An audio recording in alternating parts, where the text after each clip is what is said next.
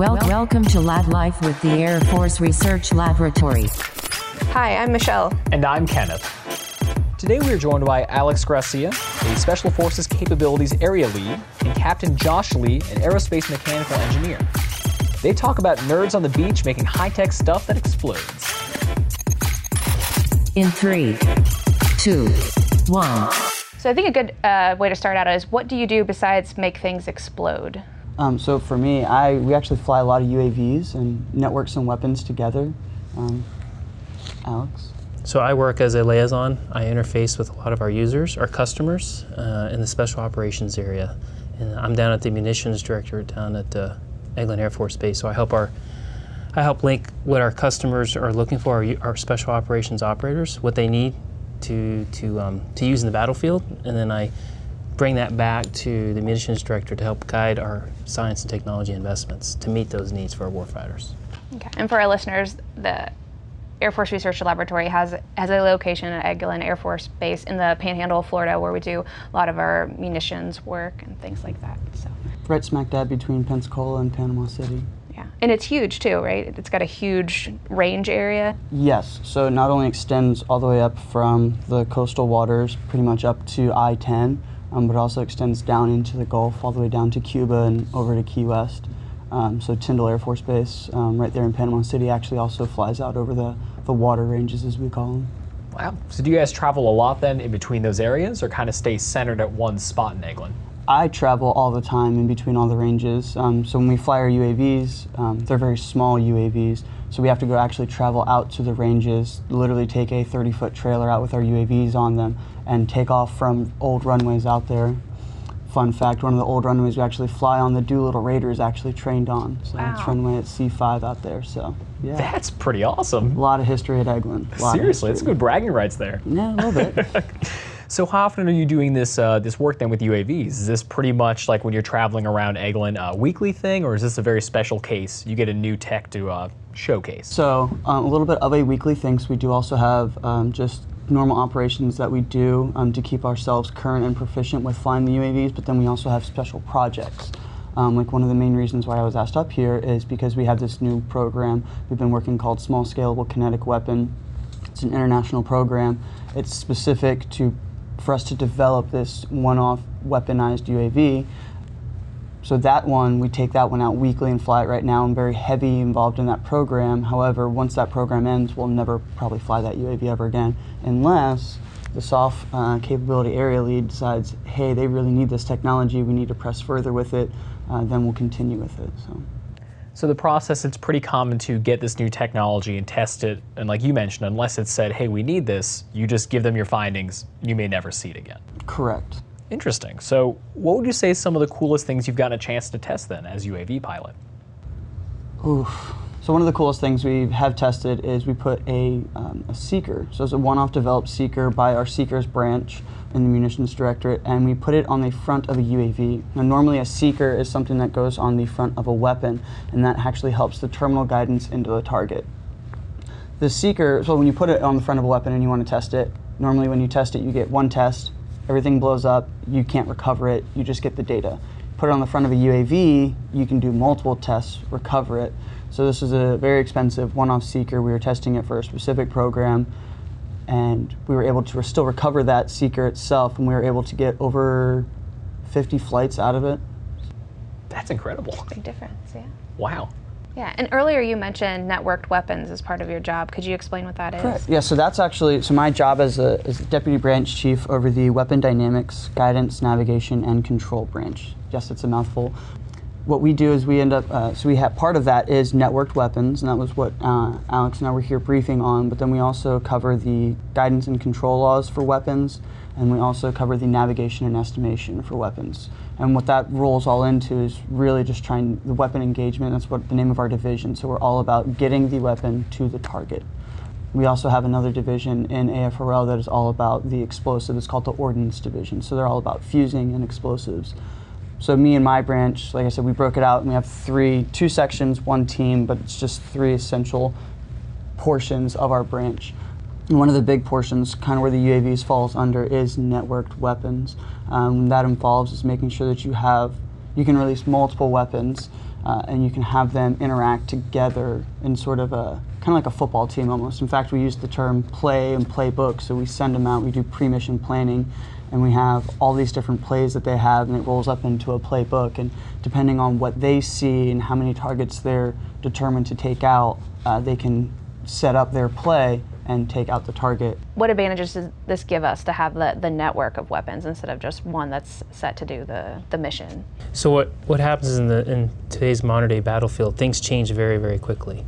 And there's only so many things that we're aware of the battlefield before our forces enter that battlefield. So what we find is it's a very, very dynamic environment. So when you have these networked collaborative weapons, when you build that playbook beforehand, you only know what you know at the time. So you build a playbook for possible changes, things that may change on the battlefield. So what the benefit from these network weapons is, as you release and launch these weapons into an area, those sensors on those weapons that Josh was talking about can assess and determine what's really there, what's not there. If something's already previously been destroyed or something that pops up, it allows these weapons to share that information. And if some of them get shot down or what we call attrited, then it allows the other weapons to fill in for that weapon that was eliminated.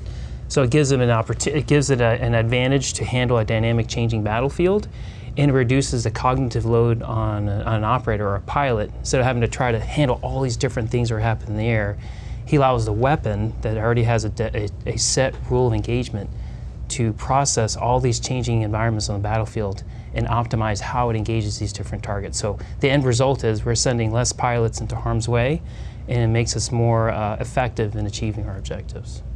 And what is the pilot's role in interfacing with the UAVs and the networked weapons? So the munitions got to get there, right? And so that pilot, either whether he's launching from the United States, I know years ago when we had attacks, some wars that we fought before, we would launch aircraft out of the middle of the United States to do a strike all the way on the other side of the world. So there has to be some standoff distance, so our pilots need to get the munition to the battlefield, or at least close enough to the battlefield to allow the munition to engage. The pilot's role is getting the munitions to the battlefield and basically setting up things for these plays to be executed. Yeah, I mean, it's just interesting because you don't know if there's like a decision point. Again, as you know, information is fed back to them because of these networks of weapons, I guess. And sometimes that mesh network that we have, again, depending on what sort of standoff we're talking here, you could still have a data link sending information back to the pilot so they can real time be potentially adjusting the plays. He also gets more, the pilot then gets more information on the battlefield, really what is going on. That information is all sent back to them, whereas nowadays you kind of pickle off a missile, whether it's a joint standoff weapon or a JASM, and you pickle it off and it's gone. Where it's going is where it's going. You can't really change what's going on. Yeah, because I was going to ask too, as we're evolving, especially in technology, is there a way that these, or while the pilots are flying out, like information is feeding to them, and is this just being fed to the entire team? Like these machines can talk, or is it just information sent back just to the pilot to adapt from there in the playbook? Yes, both of those actually. So they are sharing information internally in their mesh network, so they all have the information, because what one weapon may see, the other weapon may not see. So once they start sharing all that information, it makes all of them that much, using air quotes here, but smarter. And then also they send that information back to the pilot, making them that much more informed. And then you start talking about the pilot sending it back to, whether it's the JSTARS, which is where we have pretty much our air battle managers, and they're then getting all that information. So you start sending all that information back up, you start having a few of those going on, and now we really understand all these different domains, especially the air domain of the battle space, and we have all the information possible to make the best decisions possible. Wow, so the area of influence, or at least what you're able to see for situational awareness, really is boosted because of that. Exactly. That's great. And kind of going on the other side of things then, more what you're working on, Dr. Gracia, how do you find tech kind of like this, like really cool UAV tech or technologies that we should test and give to our warfighters? Like how does that process work? Yeah, that's a great question. So as a liaison at the Munitions Directorate to our Special Operations Forces, one of my key responsibilities is to sit down and talk to a lot of our operators, not only the folks at the headquarters, they're the ones who collect all the requirements. They build up what is it that the warfighters need in the battlefield now or coming up in the near future. So I meet with a lot of those folks on a regular basis and establish a relationship with them so that they can communicate to the lab what is it that they need to win in the battlefield. I work with them more formally and understand what their written down requirements are. But a really, really cool aspect of my job, I think, is that I get to meet with actual special operations folks who are coming back from deployment. So an example I like to give is we recently met with a group out at Cannon Air Force Base, some teams that rotated back from deployment. And we took a team of 4 engineers out to sit down with this group, and we got to present them a lot of the neat technologies that we're working on from a munitions perspective and get their feedback and let them understand what it is that we're working on. And we had this crosstalk. So we explain to them what our technologies are, and then they give us a sense of what it's really like on the battlefield and how they would use things and how they would not use things, to kind of walk on their boots a little bit to have an understanding. And so that kind of feedback is so invaluable for us, so that we make sure that our technologies that we're working up in the lab are not only responsive, but they're relevant. We want them to be relevant when it gets to the battlefield. So we're not building the wrong thing. We're not developing a new technology that is not going to make a difference for them on the battlefield. Do you ever get to do anything to get closer to that battlefield experience so you understand the problem set? So I'm working on that right now, actually. So there is the Air Force just released this document, a new strategy of how we're going to do science and technology development for the Air Force by the year 2030. And one of the key findings in there was that the Air Force realized, that it wants to expose more of its scientists and engineers to operational environments and scenarios, so they can get some of that realistic perspective. So right now I'm working on on some opportunities. That unit that I previously mentioned, they had invited us for 3 or 4 training opportunities here in the United States to come out and get on a special ops aircraft to go sit with them when they go out in the field here in the U.S. and they're using some of these munitions from a safe distance, of course, but actually getting out in the field with them. And so I'm planning to do that here in the next couple of weeks. And my goal, anyway, is to hopefully recruit our military and civilian scientists and engineers who'd be interested in something like this to get out in the field a little bit, to sit with some of these folks, to not only see them how they operate now in their training environment, but allows them to get a perspective of what it's like when they're carrying a bunch of gear in the field, or when they're under duress, or they're stressed, or they're tired. Sometimes it's hard to write that down in a requirement. And so we're really excited. I'm really excited about trying to expose some of our scientists and engineers to some unique perspectives from the field that otherwise you may never get. Yeah, and help them realize, well, would this really work, or realize there's got to be a better way than how we're doing it now, and that's right. Help the warfighter. That's exactly right. And our operators, one interesting thing I discovered was one of the master sergeants out there, one of their non-commissioned officer leaders, said, you know what, this is really great for us, because it was neat for our guys to know that somebody cares about the things that they're going through, from how to make them not only be more effective in their job, but at the end of the day, to bring them back home safer. And so we're real excited about that, and it seemed pretty neat that they were excited that somebody was interested in what they do and to help make their jobs and their lives a lot easier. Yeah, that's why AFRL's here. Absolutely. And going forward, you see this is a pretty good standard operation then, like bringing out more people from the S&T side to look at this testing, like be out there to kind of get a feel for the warfighters going through. Yeah, that's my personal goal. I'm fortunate that the S&T study had something in there that I could link what we're doing, because I think it's important that what we do in the lab not only has relevance, but we can link it to how it's making the Air Force, the Department of Defense, better at achieving its objectives. So now I have something I can kind of stand behind that says, hey, look, this is what our leadership has said is an important element of how we develop science technology. So I hope, and some of my goals, to hopefully this program really excite some of our folks, either our younger folks or older folks, or maybe some veterans that we might have here at AFRL who might want to bring some perspectives that they have. So I hope it does become a longer-term program that we can hopefully bring folks from all the different directorates to get some of that exposure. Yeah, it's pretty exciting. Very exciting. All Alex had to mention was, hey, do you want to fly on a CV-22 Osprey? And I was like, heck yeah, that's one of my bucket list items. So you both have pretty unique positions. How did each of you, we can start with whoever wants to go first, how did you get here? Kind of what school did you go to, training, like what visualized your career path? Well, for me, I started off by going to the best school in the nation, Clemson University. Go Tigers. Hey, very nice. So majored in mechanical engineering there. Also had a full ride scholarship doing Air Force ROTC.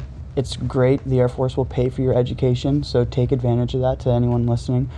From there, I was lucky enough to come up to Wright-Patterson, actually, my first duty station, what I would call the mecca for all the engineers. You will at one point in your career come up here. And I started working in the F-22 program office. Great opportunity, very large program office, lots of opportunity for you to excel, or you could not. There's always some potential to not do anything well. But so I got a chance to work underneath some great leaders there. General Genetempo, who's now down at Eglin Air Force Base as well, also General Gutterman, who I think recently retired. Both of them saw certain things in young lieutenants, and they really tried to help them with their careers. So General Gutterman and General Genetempo really helped me get up to AFIT and start with my master's degree up there. So AFIT stands for the Air Force Institute of Technology. It's also at Wright-Patterson. Great place to go get your master's degree or PhD. They do allow military and civilian students to go there. I was lucky enough to go full-time, so that was my full-time job.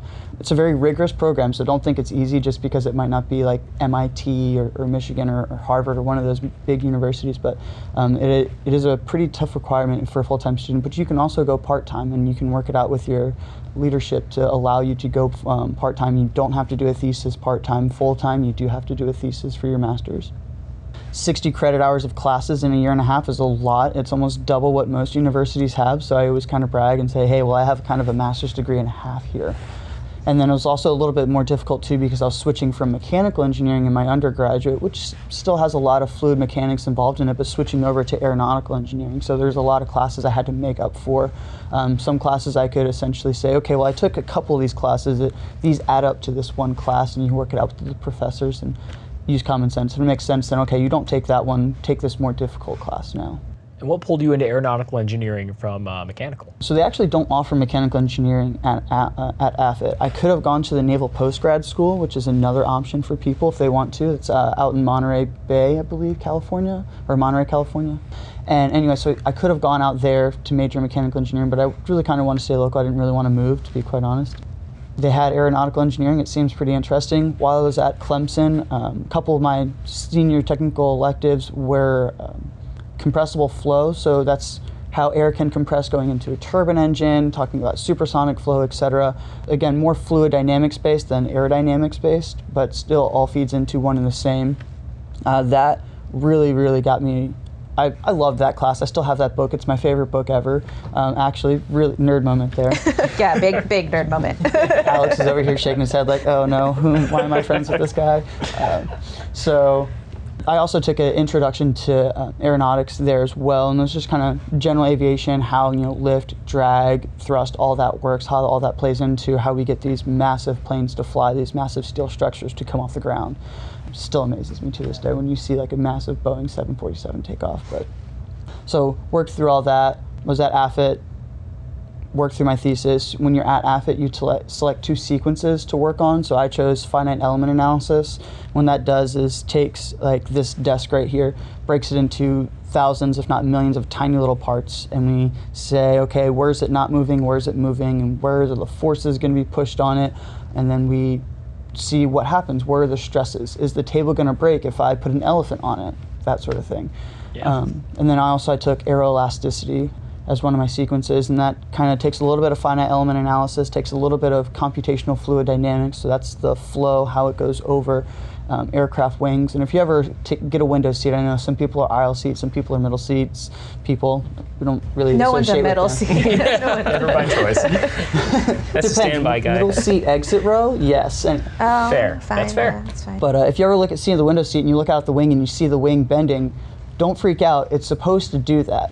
So there's two main modes. You can have a wing bending or wing twisting, and when those start to interact with the airflow, you can actually get certain what we call aeroelastic effects. So even just the wing bending and wing twisting is more of a natural frequency type thing, just the forces hitting it. But studying that and understanding where you might diverge a wing or where a structure may flutter, those sorts of things, that's where I was studying, kind of where my thesis was involved as well. And then I was lucky enough to get sent down to Eglin Air Force Base, Florida, the Emerald Coast area. It's rough life. Someone's got to live in paradise, but we do it. So I got sent down there, and I said, hey, I want to do testing. Eglin Air Force Base is a major test area, hence why we mentioned the very vast ranges. And AFRL saw fit to help me do that. So they sent me out to do some testing with the small UAV team that we have down there. Led that team, then got promoted. I would guess to say after a couple of years, they kind of look to put you in more of a leadership role. After you've been in AFRL for a while, you know how things work. It's time to put you in a bigger deep end and see if you can sink or swim. So they saw fit to move me up to the branch level now, the deputy branch chief for the branch. A little bit of it kind of goes into some luck. Some of it is also, you show that you're doing well and you can exceed and excel. They will move you and they will put you in places where you need to. That's great. Well, you have quite a storied career. And I've got to say, after hearing what you had there, I'd definitely like to have you, you're a good partner at staying on a plane. In case something goes wrong and someone's freaking out, you can be like, don't worry. This is all normal. That's fantastic. So then on your side, how did you get to the point you're at now? You said you had a pretty unique position as well at RW. I guess my story, just I'd back up a little bit, how I got in the Air Force. So I'm a first-generation American. My parents were from Colombia, South America. And so my parents, taught me as a kid to be very patriotic and to really be thankful for the opportunities that our families had here. So I had an older brother. He went to the United States Air Force Academy. I remember seeing him graduate and throwing his hat in the air, and I fell in love with the place at the age of 11. So 7 years later, I went to United States Air Force Academy to get my bachelor's degree in electrical engineering, and toughed it out, made it through, but I always felt like I felt indebted to pay back to the country because it gave my parents an opportunity and my brother and my two sisters opportunities to live in our great country. And so for me, it was a very patriotic sense of getting in the military. And of course, following my big brother. He'll probably listen to this podcast and get all the creds here, but little brother always want to be like his big brother. It's probably the only time I'll publicly admit that. But so I went to the Air Force Academy and got my degree in electrical engineering. And then once I graduated from there, I was fortunate and blessed enough to have a full 20-year Air Force career. I started out at Eglin Air Force Base doing test and evaluation. I was actually a flight test engineer, working on some of these ranges that Josh just mentioned. And then at the end of my 20-year career, I was fortunate enough to have my last assignment down at Eglin Air Force Base, and I was a program manager for a munitions program. And that's when I started to learn about the Air Force Research Lab when I was at the Weapons Program Office down there at Eglin. So then a couple years later, after I retired, there was an opportunity at the Munitions Directorate down at Eglin, and so I came in as a civilian, not as a military member, but so I was a veteran, and so I applied and then interviewed and got selected for a position there at the Research Lab. So that's how I came into the Research Lab. And then my engineering experience back when I was a lieutenant back at Eglin Air Force Base, I decided, do I go play at the beach all the time while I'm working, or do I go get a master's degree? Because I had some wise counsel for some folks to say, hey, Alex, if you want to stay in the Air Force, a very technical service, and when you eventually get out of the military, you're going to want to be competitive with some of the other folks. And if you want to do that, you should consider getting some additional education. So I begrudgingly signed up to get a master's degree part-time at the University of Florida, and I did that. They had a satellite campus down there at Eglin Air Force Base, and it's now called the Reef. Oddly enough, that is actually a lab facility that the Research Lab uses to augment some of its bases down on the Air Force Base. We actually go off base in the Shalimar, and the Reef is its research and education facility. University of Florida has a presence there, and so we have quite a bit of lab spaces that we use, which is great because it allows us to dialogue with industry or universities, and maybe hard to get on base, they can come to this facility, and there's some pretty top-notch lab spaces that we have there. So I went and got my electrical engineering degree, my master's in EE, back at the University of Florida. And so that gave me a little bit of a little more technical depth. And I think that helped me as a veteran, but also helped me get into, I think, open up some more opportunities, such as coming to the lab, because we have a pretty highly educated workforce here at AFRL. And so I needed everything I could to be competitive for the position. And it almost makes your degree harder because you were at the beach than going to AFIT, because you had a lot of pools there. That's right. I still tell folks, some of my technical books still have sand in the middle of some of my textbooks. Goes out on the beach studying and reading, but you put your nose to the grindstone, and I was fortunate enough to finish that, and it was fantastic. Actually, great education there. And so your teams that you work with, so you have an electrical engineering background, you have a mechanical and aeronautical engineering background. Is that kind of typical of the people that you're working with on these problems? It depends on where you work within AFRL. Specifically in my branch, it's more aeronautical and computer and electrical based. again, on that navigation side, they're trying to figure out new ways where how we can navigate without GPS. I mean, when you come to a new city, how do you navigate without GPS? Apparently smoke signals is not a viable option for navigation. I tried that one. They didn't like that answer. It's worth a pitch. But you need the computer engineering to be able to write the code to analyze, whether it's image, software, whatever. Because I mean, our eyes are the way that we navigate, so why not use that images? So that computer engineering goes into it. There's also aeronautical engineering. We have a fluid thermal structure interaction team where they do nothing but pretty much aeroelasticity, finite element analysis, computational fluid dynamics. They do all that work. So those are more on the aero side of the house.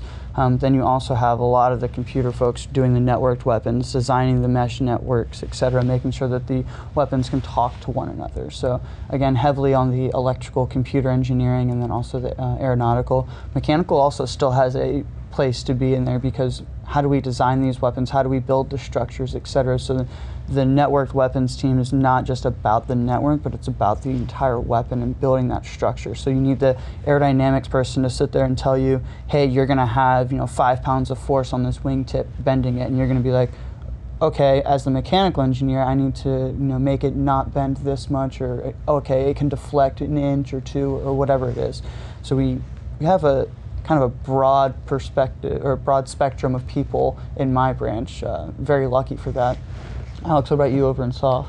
Yeah, so I guess what's unique for me in my position as a liaison, I represent the munitions director, about 700 people. And so I get to work with different projects and trying to figure out which projects apply to some of these special operations gaps and needs I was telling you about.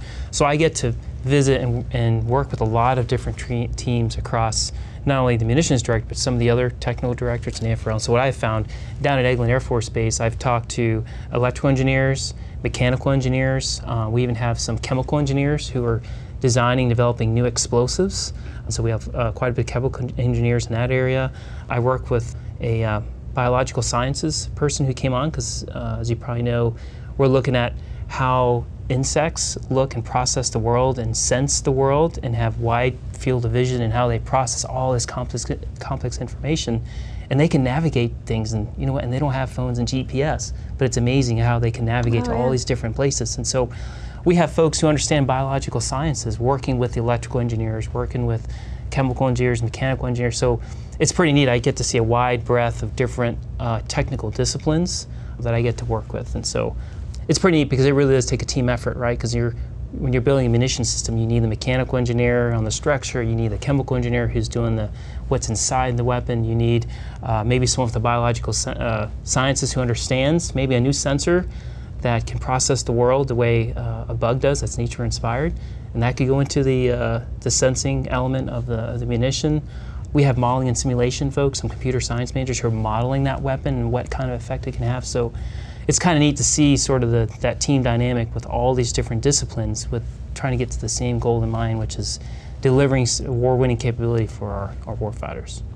Yeah, most people don't have that perspective with how big the scope really can be. Yes, that's for right. manufacturing. Exactly. So that's why, like I tell people, I think I have the coolest. Sorry, Josh, but I think I have the coolest job.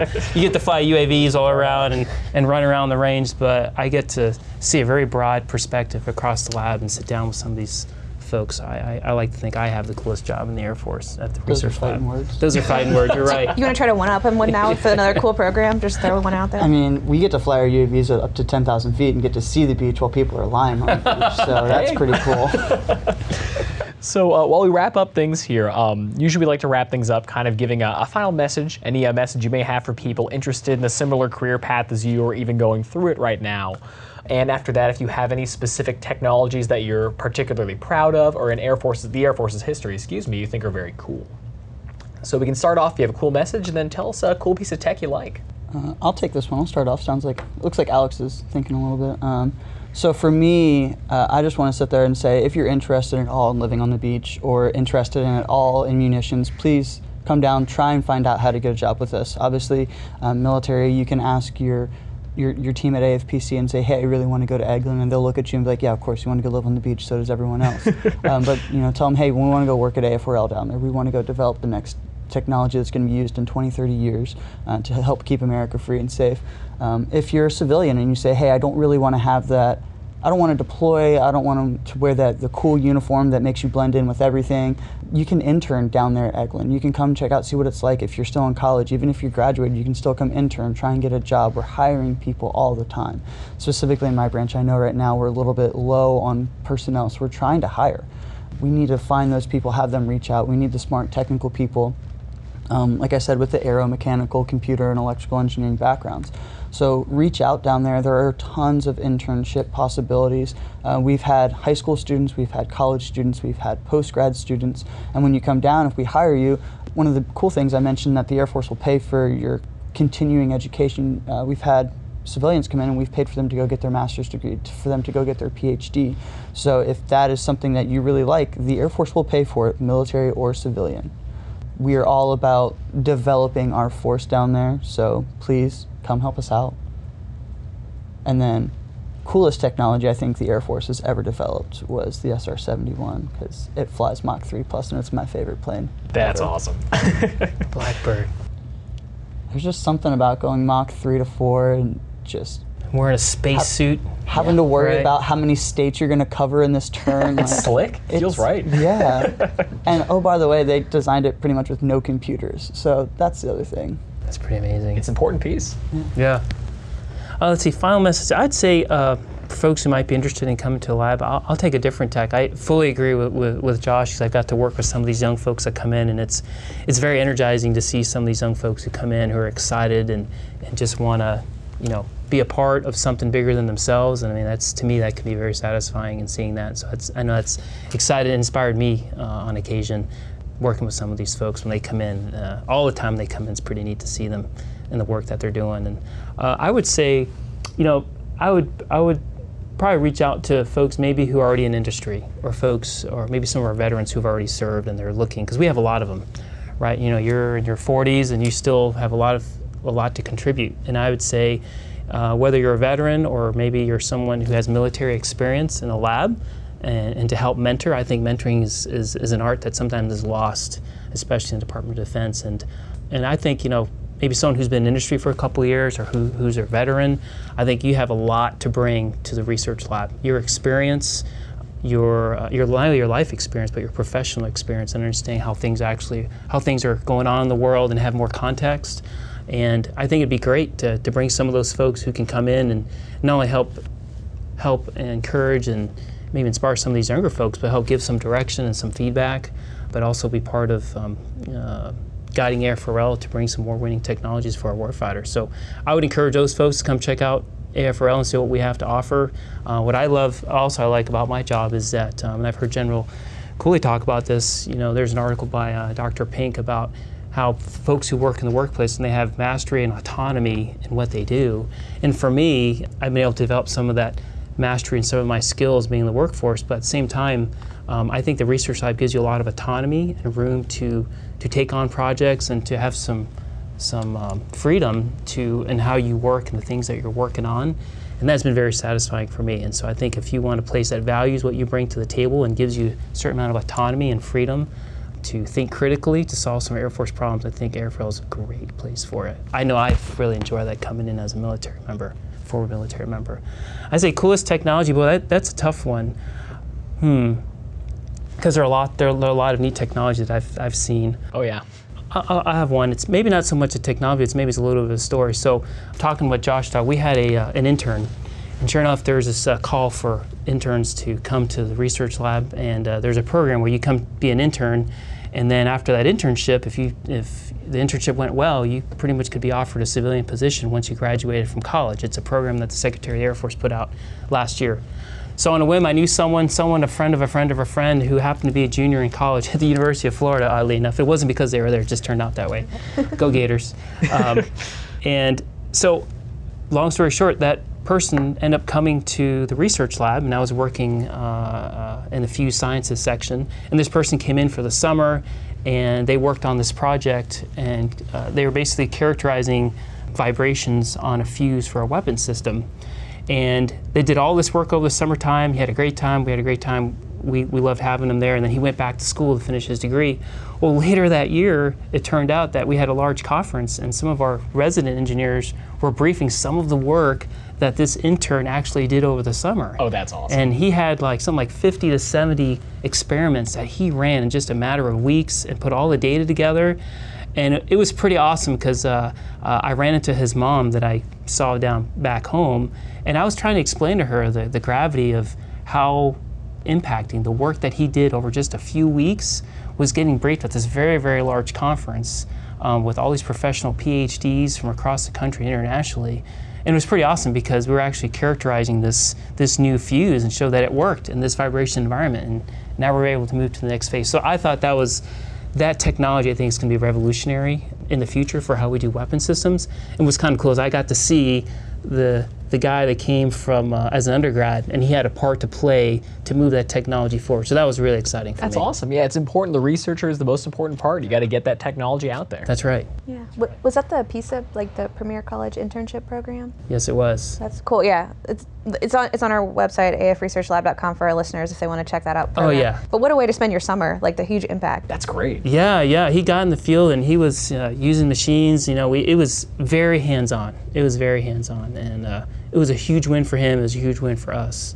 So it was fantastic. So that was a memorable technology piece for me. So absolutely, maybe 20 years from now, I can look back at this one and say, hey, look, I remember when that young guy was working on that technology. Now what it's doing in our weapons in the battlefield. Wow. Yeah, pretty neat. Well, thank you guys for being on Lab Life. Gives us a perspective of what you do. Thank you for having us. It was a lot of fun. Yeah, thanks for having us. And by the way, I don't look anything like the icon on Lab Life. I don't have a lab coat, and I'm not wearing glasses. Just saying. Don't worry, And folks, I have a real much better picture. posture, too. Thank you guys for having us. This is great. Thanks. Thank you. And to keep up to date with future and past podcasts and to check us out on social media, make sure to see us on Facebook, Twitter, LinkedIn, Instagram, and YouTube at AF Research Lab. And make sure to stay curious. Logging off.